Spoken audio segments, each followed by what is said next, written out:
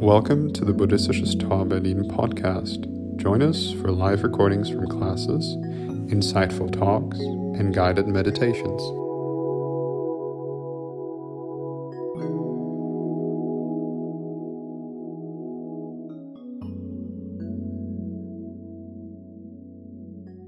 First of all, I just want to say I'm quite pleased to be back here. I've been away for a while, so it's good to be back in Berlin. I've been on a 3-month retreat, so I was 3 months in the mountains, meditating and studying and doing all sorts of Buddhist-y things, things you do when you're a Buddhist. So what this was, I was there. Well, the closest thing you can imagine it being is a sort of monastery. Yeah. So basically, we've been living in a kind of monastery setting. We were all wearing robes. We were meditating every day. We were studying all these kind of things. Yeah, all these kind of things you would imagine in a monastery. We weren't that. I mean, we still had all our possessions with us. We weren't like, I don't know, begging monks or anything like that. So not like proper monks, but close to being in a monastery as you can get probably. And just to give you a brief context, it was a kind of when people join our order, join the Tratna Buddhist order. So all of us who are this case, there's this option to go on this 3-month retreat. So you can get ordained during that 3-month retreat. So all the guys that I was there with, they have been, they were engaged with Buddhism for a while. They have been Buddhists for quite a long time, and they decided to take that step, to join the order. So and I was helping the team to make sure that the retreat is running well, But just to give you a little bit of a glimpse of how it was like, it's an extremely simple life. It's extreme. I've been watching the same rock and the same tree for 3 months. This is all the input I had. The same type of rocks, the same sort of trees. It was a great event when there was a snake. There was news for weeks. The guys living there. There's a community who lives there permanently. They're all a bit over these, city boys coming there and being amazed at nature. They're like, oh God, a snake. Like, we get that every year. One day, one of us, there was always a period where we had absolutely doing nothing. We were asked to do absolutely nothing, just sit in a chair and just do nothing. And all of a sudden, one of our brothers stood up, took a Tupperware, box of Tupperware, put some stones in there, and then went to we had to wash our clothes in a kind of rainwater basin. So there was no washing machines. Took some water out of that rainwater basin and then washed the stone. And we all thought, so you could see a sort of common confusion going on with everyone, like, why is he washing the stone? And it transpired to us that he was making a bird bath. So he put water into that Tupperware with the stone because he was very bored, because nothing was happening. He had to do nothing. And then we all sat around there waiting for birds to arrive. And one did after 3 weeks or something of having that bird bath. There was news for a whole month. We were excited about that one bird coming. A complete and utter awe of this bird coming. Oh my God, something else is happening. Great. Something to talk about. Have you seen that bird who comes to the bird bath? That was our conversations at the dinner table. This is the sort of stuff that you get up to up there in the mountains. Now, unfortunately, we had to take the bird bath away because the community were like, no, mosquitoes will, lay their eggs in there. We'll get loads of mosquito infections. So we got rid of the bird bath. The poor little bird came again and again, looking really confused where the water is gone. So it was very sad. Anyway, that was the life in the mountain. Coming back from that was really weird. There's this funny story. If you're 3 months in that environment, you're just a bit like, you think one bird is amazing. These rocks are amazing, and then you come back into, especially Kreuzberg is weird to come back to. I'm sorry, but I was in Dublin because my partner's Irish. He lives in Dublin. I was in Dublin first, And it was like, yeah, city, you know, it's a bit weird, and you're a bit like, oh my God, people, and you're a bit sensitive and vulnerable and all that. And But then you come to Kreuzberg, it's completely another level of weirdness, and you just sort of see everyone just sort of putting on this show all the time. Everyone's like really curated, and anyway, it's quite a strong insight. Anyway, a friend of mine and I, on the second day when I came back, we went to this to a coffee shop, to a cafe, and she asked me if I wanted oat milk or cow's milk in my coffee. And I just went, what? I just did not have that choice.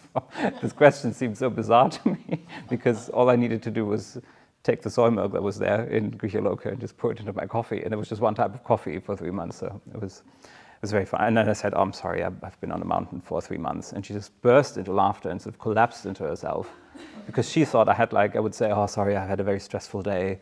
But I said, no, I'm sorry, I'm too relaxed for this. This is basically my message.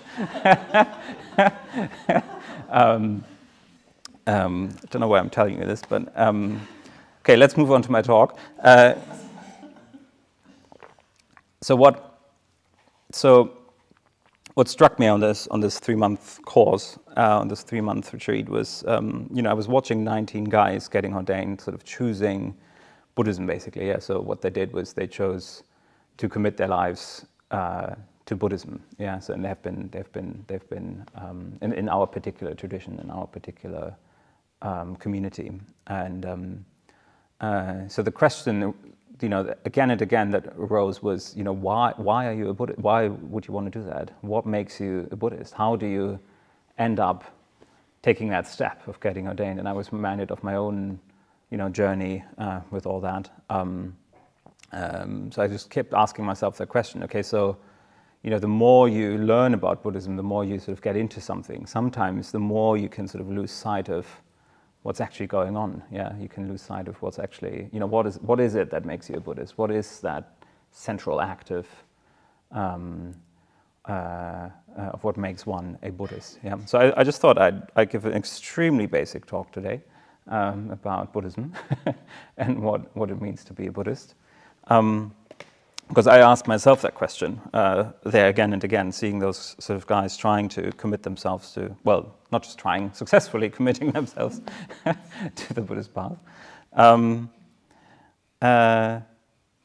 So it just made me reflect myself. Yeah, why am I a Buddhist? What makes me a Buddhist? How do people end up committing themselves to Buddhism? What happens when we turn to Buddhism? Yeah, so I hope that'll be of interest. So while I was writing this talk, I realized that basic doesn't necessarily mean easy. Basic just means fundamental, yeah, in this case. So basic. So I hope I try to make the talk quite sort of slick and nice and easy, but it is not as easy as it looks, to become a Buddhist. It's actually quite a intricate matter, yeah, to look into what makes people a Buddhist. So basic here means completely fundamental, completely core to Buddhism, etc., etc. Yeah. So if you indulge me, I'll take you on that journey of what it takes to become a Buddhist. Basically, what I'm going to do for this talk is I'm going to take the traditional formulation. So traditionally, when people become Buddhists, when it goes all the way back to the time of the Buddha, what happens is, people get inspired, people hear, a saying of the Buddha, they hear a teaching, and then they say, amazing, wonderful. I go for refuge to the Buddha, I go for refuge to the Dharma, I go for refuge to the Sangha. So the Buddha is quite clear, that's him. He's a historical person who gained enlightenment and taught that. The Dharma is the teaching. You go for refuge to the teaching, and you go for refuge to the community. That is the Sangha, that is the third thing I said. And I will go through that. So traditionally, it is going for refuge to what we call the 3 jewels. Yeah, so the 3 jewels are the Buddha, his teaching, and the community. So we say to the 3 jewels for refuge I go. So what I'll do is I'll first talk about what this whole language of refuge means. Why are we saying refuge? What is that? Why? From what to where? What does refuge mean in this context? Then I'll talk a little bit about the I go part, because I think that's quite important. Why are we saying I go? And then I go into a little bit more detail about the 3 jewels themselves. Yeah, so it's a bit of a structure for you there. And then let's see what we can make of that. I was reading a talk in preparation for this from our teacher, Sangharakshita. It's actually a little booklet now. It's called The Meaning of Conversion in Buddhism. So he's basically talking about what I'm talking about now, or I'm talking about what he was talking about. Basically, I'm going to quote him a lot, so do look up that talk, The Meaning of Conversion in Buddhism. And he says conversion, already in that word, you have that language of turning, don't you? Something is turning. So there's a sort of double movement. You turn away from something, and towards something. He says, when you convert to anything, whether it be Buddhism or whatever it might be, something very, very essential changes in you. Yes, something very, very deep changes. There's a change of heart. Yeah, there's a change at the very core of your being. That takes place. And he says, so he's not even talking about Buddhism here. He says a change of heart takes place, which leads you to stop running after the transitory things of this world and direct your attention and energy to the sublime, everlasting things of the spirit. So this is when you sort of commit to religious life. Yeah, this is what happens. Could be Buddhism, could be Christianity, could be anything. Yeah, this is the sort of natural process of what's happening. Some sort of change of heart is there. There's a sort of turning away from something towards something, and in this case, you turn away from running after the transitory things of this world and directing our attention and energy to the sublime, everlasting things of the spirit. So basically, this is just a different way of saying, to the 3 jewels for refuge I go. Yeah, so I'm just giving you a little bit of a synonym here. What that means. Okay, well, let's look into that traditional formulation. So people since the beginning of Buddhism have said, to the 3 jewels for refuge I go. So let's look into refuge. So why refuge? What does refuge mean in this context? Well, usually, I don't know. Maybe I throw it to you. What's a refuge? What does refuge mean?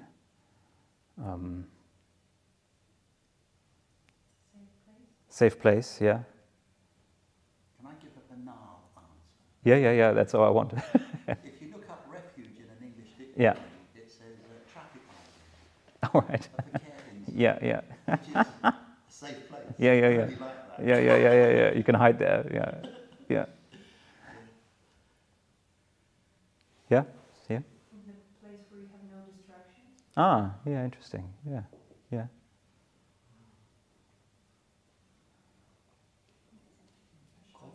Comfort, yeah, something where you see comfort in. Like from a political perspective, you could say a place where something you were running from is not. Yeah, interesting, yeah.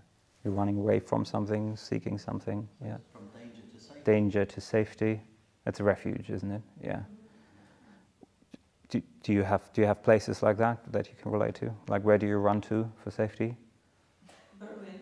Berlin? I'm sorry, I'm from Kiev. I'm from Ukraine. Oh, wow, yeah, of course, yeah. Well, that's quite poignant, isn't it? It's very poignant. Yeah. You have women's refuges, don't you? Women's refuges, yeah. So we've got that symbolism going on. Yeah, some sort of it's a shelter. Yeah, it's a place of refuge. It's a hiding place, a secure place, protection from danger. Now, the Buddha says about refuges.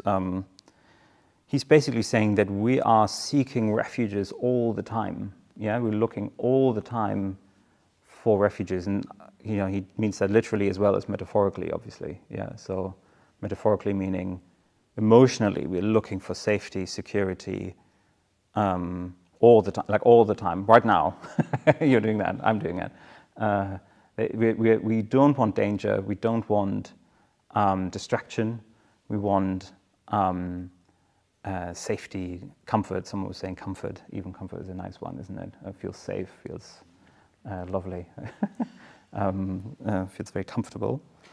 So the Buddhist vision is that it's a very natural and normal tendency to seek refuge, to seek something which is safe, which doesn't harm us in any sort of way, which makes us feel comfortable. This is sort of the Buddhist vision. The Buddha says, and he talks in a very Indian sort of language there. He says that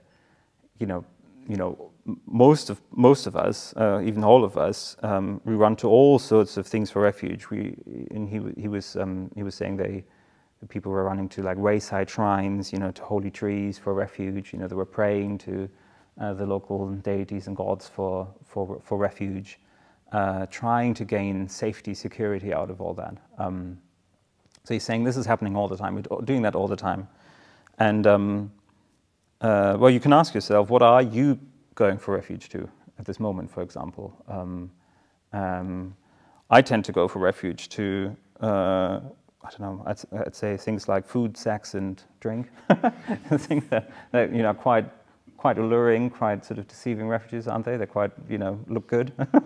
Once once you're there, I guess, once you're over it, once you're on the other side. Anyway, we try to have them again. We go for refuge. Ambition, career is a strong one. Ambition, we want to be someone. We want to, when we enter a room, we want people to be like, "Oh, he's entered the room. Interesting." This is sort of what we want, isn't it? We want to be like, okay, the world is sort of being like, "Oh, such and such has entered the room." So there's all these things. There's cravings. There's hatreds. But there's even things like refined pleasures that we go for refuge to. You can see it here all the time. We sort of, as I said, coming back here is quite a strong sort of like, it's a bit of a shock when you've been in nature for a long time. There's all these islands here of refined hedonism. So refined, we're just trying to take craving and pleasure and just take it a bit nicer, make it even nicer, like a nice wine bar, like a nice coffee shop. The flat white needs to be, and that roast rather than that roast of coffee beans and stuff. And we only had instant coffee there, and it's fine for 3 months. It's really fine. It's not a problem. We will survive.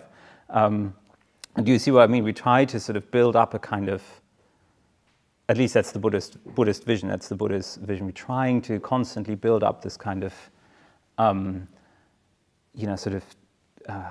being, this kind of identity around something. And we go for refuge to all these different things. It can be positive things, it can be negative things. We're trying to, instead of sort of relying on, just existing really, and instead of relying on just ourselves, as it were, we keep, looking at things outside of ourselves, things that look amazing, that look like, okay, if I just have that, if I just can get that job, that apartment, that that reputation, everything, I'll be safe, I'll be fine. I won't, maybe even more than safe, I'll be amazing. I'll be an even better person. So do you see what I mean? It's this constant kind of pushing and pulling of emotions which is going on. There's constant trying to twiddle around with experience, with reality, trying to make experience just a little bit better, just a little bit better than what we have.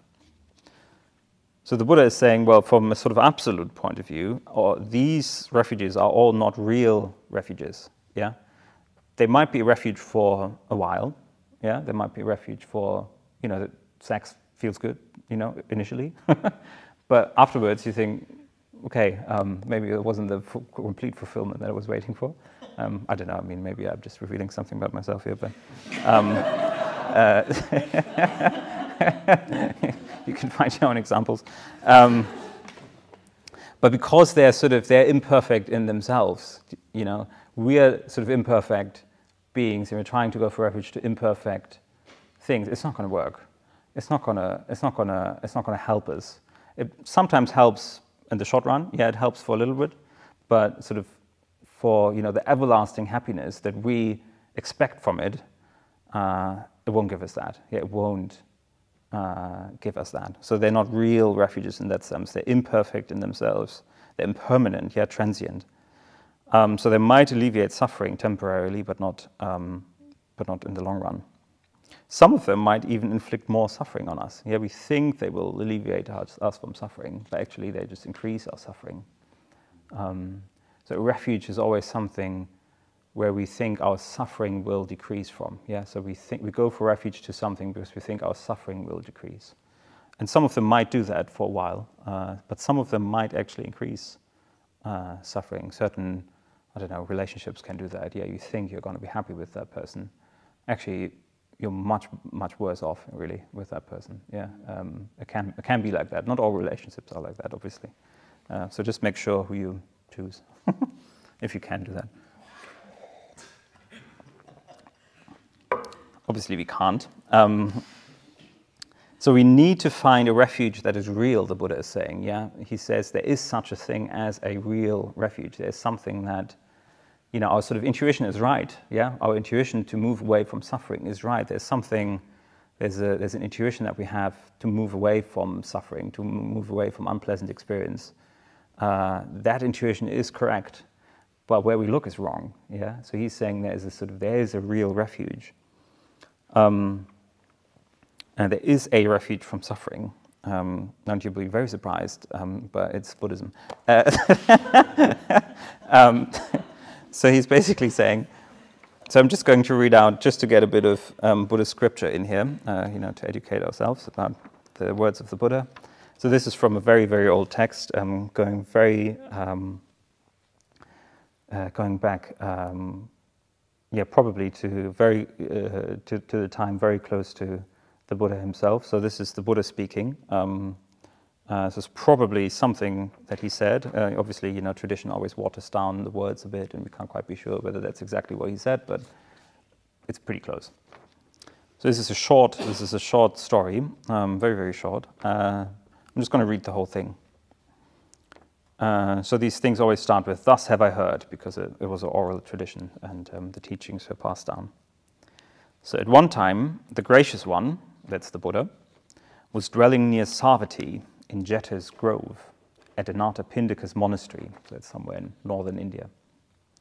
Then at that time, the Buddha was instructing, rousing, enthusing, and cheering the monks with a Dhamma talk connected with enlightenment. Those monks, after making it their goal, applying their minds, considering it with all their mind, were listening to Dhamma, to his teaching, with an attentive ear. Then the Gracious One, having understood the significance of it, on that occasion uttered this exalted utterance. There is, monks, an unborn, unbecome, unmade, unconditioned. If, monks, there were not that unborn, unbecome, unmade, unconditioned, you could not know and escape here from the born, become, made, and conditioned. But because there's an unborn, unbecome, unmade, unconditioned, therefore you do know and escape from the born, become, made, and conditioned. So he's saying there are two sides of reality here. There is something which is born like us. We come into this world, everything comes into this world, but because it is born, it also must cease. It also must go out of this world. And that's why nothing that is born, and because it needs to die, because of that, it's not a safe refuge. This is why we need to sort of learn how to not rely on it so much. If we could learn not to rely on all these impermanences of the world, we would be able to enjoy them much more. This is what Buddhism is trying to do. So he's saying, but there is something out there which is not like that. Which is not conditioned, which isn't impermanent, which isn't ever changing, which is actually reliable. And that is enlightenment. That is sort of the goal of the path, is to realize what that is and to be able to rely on that much more. And that is what the biggest goal and the ideal of Buddhism is. So it's things like the three jewels, it's enlightenment, etc.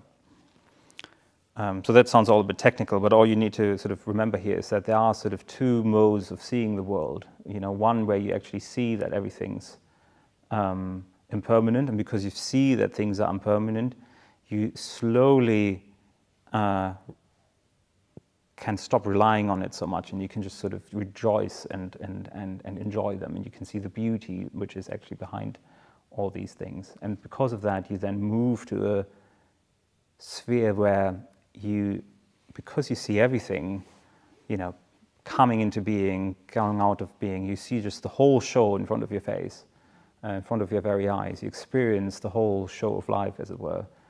You reach a state of everlasting bliss. That is what he talks about. That is that state of, that is not conditioned, that is unborn, that is not, you reach this sort of state of complete and utter bliss, enlightenment, whatever that is. The problem with enlightenment is we can't really talk about it in words because it completely goes beyond our current way of talking about it. So he's saying, okay, so we look for all these refuges which aren't real, but there is something which is beyond the world. There is such a thing, whatever that might be. Yeah, whatever that will look like when we get there, who knows? It will look something like happiness, but much more than that. Yeah, it will look something like complete and utter joy, but much, much more than that. Yeah, much more. We won't be there to experience it because we have transcended ourselves. Anyway, I'm starting to it's really difficult to talk about it because I actually don't know what it is either. Okay, so that's why we talk about to go for refuge to the three jewels. Yeah, because there's something, because we're in that process anyway. So if we could just, have something in our life which was much more reliable, we'd be much happier. Yeah, but we keep choosing refuges which aren't reliable. Yeah, this is why we are using this language, and the language is quite a strong language, isn't it? Refuge. So let's move to the I go part. So the traditional formulation is, to the three jewels for refuge, I go. It's not you accept the refuges, you go towards them. Yeah, so this is the language. It's quite significant. So you're not sort of, by becoming a Buddhist, one doesn't sort of accept the refuges. You say, okay, no, I do want to move towards them. Yeah, I'm not there yet.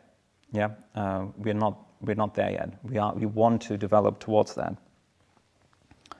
It's interesting. So what that says is that what's required is a personal commitment. Yeah, so you could say that Buddhism is sort of the religion of personal responsibility. It's all about the individual developing. Yeah. So what's required is a personal responsibility for our own lives. It's an act that we do ourselves voluntarily, not someone else. No one else can do it for us. We need to choose that if we want to. We can't be forced into it. That would be a contradiction in terms. No one can be made a Buddhist. It's only individuals who can choose to become Buddhists. Yeah, it's only we ourselves can put that ideal onto us, so to say. Yeah, only we can choose to move towards that. So that's I think what's trying to be signified here with the I go bit. So what needs to happen is, we need to sort of awaken a sense of agency for our own lives. We need to say, okay, I might have been, trying this and that, and I've been kind of swayed around by my life, and my life is sort of taking agency of myself. But actually, let me reverse that. Let me actually now become the main agent of my life. Let me become behind the steering wheel again of my life. So let me integrate myself. So that's important. So I think that's again signified by the I go bit here. So it's realizing that in the end of the day, our life is in our own hands. Realizing that we can actually change. Yeah, change is possible. It's the whole point of Buddhism in a way, is saying, okay, there's all these lofty ideals, the three jewels and enlightenment and all that. But what that means is that we are beings who can develop, who have the potential to actually develop and move and grow towards that. That's what it means. It's saying that all of us have that potential within us to grow, to change. If everything's changing anyway, if everything's impermanent anyway, well, great, we are impermanent. We can then, change as well. We don't have to stay like that. We don't have to stay the way we are. We can become more. We can become more integrated, more of an agent of our own life. And then the go bit, I go is, well, there is a path that I can walk. Yeah, there is a path, a direction to go along. And I think that's particularly important because, sometimes we wonder, okay, so what does Buddhism say about, I don't know, politics or world problems or this and that? At the very heart of it, Buddhism is concerned with the individual, with the development of the individual human being. Yeah, so Buddhism said, or the Buddha said, I know how beings can develop. Everything else, I'm not going to say anything about that. Yeah, I'm going to help you develop. I'm going to. Here are tools which you can use if you want to develop yourself, if you want to grow, if you want to grow towards enlightenment. If you want to take up these tools, lovely. Here is the Dharma. Here's the teaching. The Dharma is everything that helps you grow. Everything else, there's other smart people who have thought about all sorts of things. There's not much to be said within Buddhism, so I'm sorry if you had a question about world problems or something. But because do you see how? Because I think that is quite a fundamental thing. Because if we want to change, or if you want to change people, the only one who can change them is yourself. Yeah, so you can only change yourself. You can't go around changing other people. So this is why the I go bit is so important in that traditional formulation, because at the end of the day, we can only change ourselves. We can only change our own minds, and then hopefully we inspire others to do the same. And then the Buddha says, okay, well, here's the teachings if you want to do that. Yeah, if you want to do that, I've got a whole bunch of teachings for you to go along and develop. So it's development towards enlightenment. So that's I go. We're going now, so we know that we are going for refuge. We're going that path ourselves. Oh yeah, maybe just to say, well, how to develop. I mean, just in short, the teachings are, we've done it in the first half, for example. Meditation is a big part of that. We work with our mind, on our mind. Yeah, we refine our behavior. We try to refine our speech, refine our thought through that, and we reflect on the views we hold ourselves and that we hold about the world. We try to see impermanence and other marks of existence more and more thoroughly, and this is how we walk that path. Yeah, this is the so-called threefold path. I'm not going to go into that today. Of meditation, refining our behavior, our speech, and reflecting on reality. Yeah, this is how we can develop. Alrighty, let's move on. So we've heard about refuges. We've heard about that we are going that path. We've heard that we need to find a refuge which is real, which is reliable. So the Buddha says, okay, so the refuges, there's actually 3 of them. The 3 jewels, we call them, because they're so precious to us. And they are the Buddha, the Dharma, and the Sangha. So this is what we can go for refuge to. The Buddha is, I'm going to go through them in a minute. So these are the things, if we take them as our refuge, if we take them at the heart of our lives, we will develop, even though it's not always an easy path. It's actually, Sangrakshana in one of his poems says it's actually a hacked path through a jungle. I can't quite remember the words, but it can be a tricky path. But if we rely on these 3 things, success is ensured. Yeah, and that's what I'm holding on to as well. That hope. That's what we all hope that is actually true. Otherwise, we'd be making a right fool of ourselves. Anyway, let's go into it. So what does it mean to go for refuge to the Buddha then? I'm just going to go through these 3 individually. So the Buddha is the enlightened one. Yeah, it's the one who got enlightened sort of first, as it were. He didn't have a teacher. He got enlightened out of his own efforts. And obviously afterwards there's been other enlightened beings as well, but they all had his help, so to say. Yeah, they all had the help of other enlightened beings or other teachers. So that's why we honor him so much, because he's found a way to gain enlightenment, found those refuges, as it were. So how to go for refuge to the Buddha is we acknowledge that there is higher development possible. So it's the first step, as if you want to lead a religious life. You need to first open yourself to that possibility that there's more to this life than just what we see. There's more than who we are at the moment. There is higher development possible. We trust that there are things like that there are higher states of being. And we take the Buddha as a living embodiment of the highest conceivable spiritual ideal. Yeah, for us, we do not only go for refuge to him as a person or as a human being. We actually go for him. That's a complicated grammar. We go for refuge to him as an embodiment of what we can become. Yeah. So for us, the Buddha represents everything that we aspire to. We could be sitting like that with a bump on our head and long earlobes. No, I mean, anyway, metaphorically speaking. It's all metaphor here. It's all poetry. But you see what I mean? It's like we're trying to come into a relationship with a higher ideal, which we can actually fulfill, where that potential is within us, is innate within every one of us. So we try to, that's why we have Buddha statues, because we try to have a sort of object of devotion. And it all starts with just trying to open up to a sense of like, is there more to life than just what I'm doing right now? Is there more to life than this? Is that all that life's got to offer? The Buddha is saying, no, there's actually more. And that is how going for refuge to the Buddha looks like, is to keep asking ourselves, is there more? Could I be more developed? Could I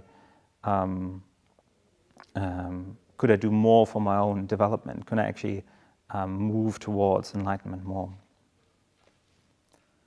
So then the Dharma is his teaching. That's the second jewel. Going for refuge to the Dharma means, the Dharma, first of all, is the teaching of the Buddha, but also is another word for kind of ultimate reality. So those two are linked because enlightenment is a complete insight into reality itself. So it's this experience of seeing things as they really are. And then the Buddha tried to communicate from that point of view. So this is why those two things are linked. Yeah, he tried to communicate from a deep experience, which actually goes beyond words. Yeah, so for us, we do not necessarily go for refuge to the, to the texts themselves or to the letter of it or to the precise formulations. We go for refuge to that experience which has communicated them, which has tried to communicate something to us. So basically what that means is that we actually practice, yeah? So go for refuge to the Dharma just means actually sitting down, meditating, actually, looking at our mental states, thinking, could I be nicer? Could this be somehow kinder and more content? And this is what going for refuge means, coming back and back again to actual practice, actual meditation, actual refining of our behavior, of how we are with people, etc., etc. I think I'll just move on to the third jewel as well, the Sangha, the community. Traditionally, that just means going for refuge to those who've gone the path before us, yeah, who can be examples on the path to us. But it also means that we commit ourselves to keep creating community around us, that we keep creating, that we keep coming together with people who are also trying to go for refuge, who are trying to develop themselves. So Sangharakshita in his talk is saying, okay, so, there are people who have the same teacher, the same ideal as us, the Buddha, who go for refuge to the Buddha. There are people who are also trying to practice, but that doesn't necessarily mean that we have a community or a Sangha. So that's another layer of communication that needs to happen there. So here we are with people, who've who've committed themselves to Buddhism, committed themselves to the path, but we actually do need to then also create Sangha around that. Yeah, that is not enough, as it were, to just have an ideal and a path, and then every now and again check in with each other how it's going. It's actually, it's a third sort of level of depth or something which we need to bring about. So it's an additional element of communication between those who have committed themselves to that path. This is what we mean really by community. And going for refuge to the Sangha means keep trying to come together on that basis of shared ideals, of wanting to deepen our communication. So Sangha calls us a vital mutual responsiveness on the basis of a common ideal and a common principle.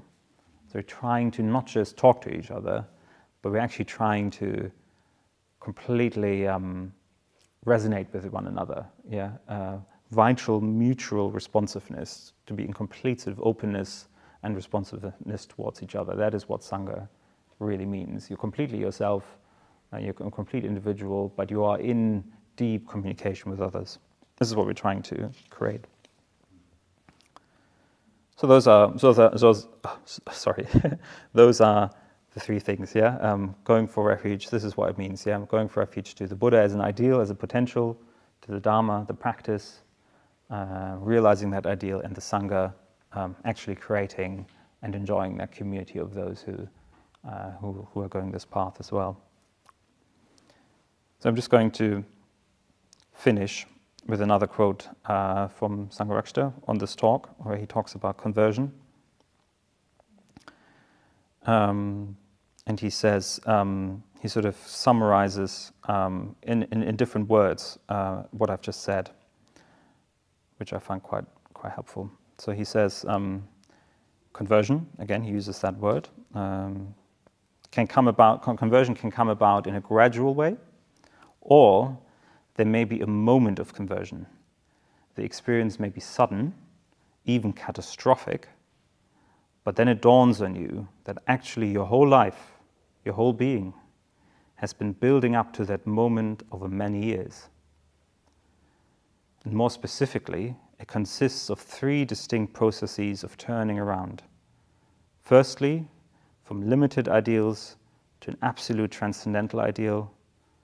Secondly, from our little systems or habits or views that have their day, to a path based on unchanging spiritual principles and truths. And thirdly, from meaningless worldly contact to meaningful communication. And I'll leave it at that. Thank you very much.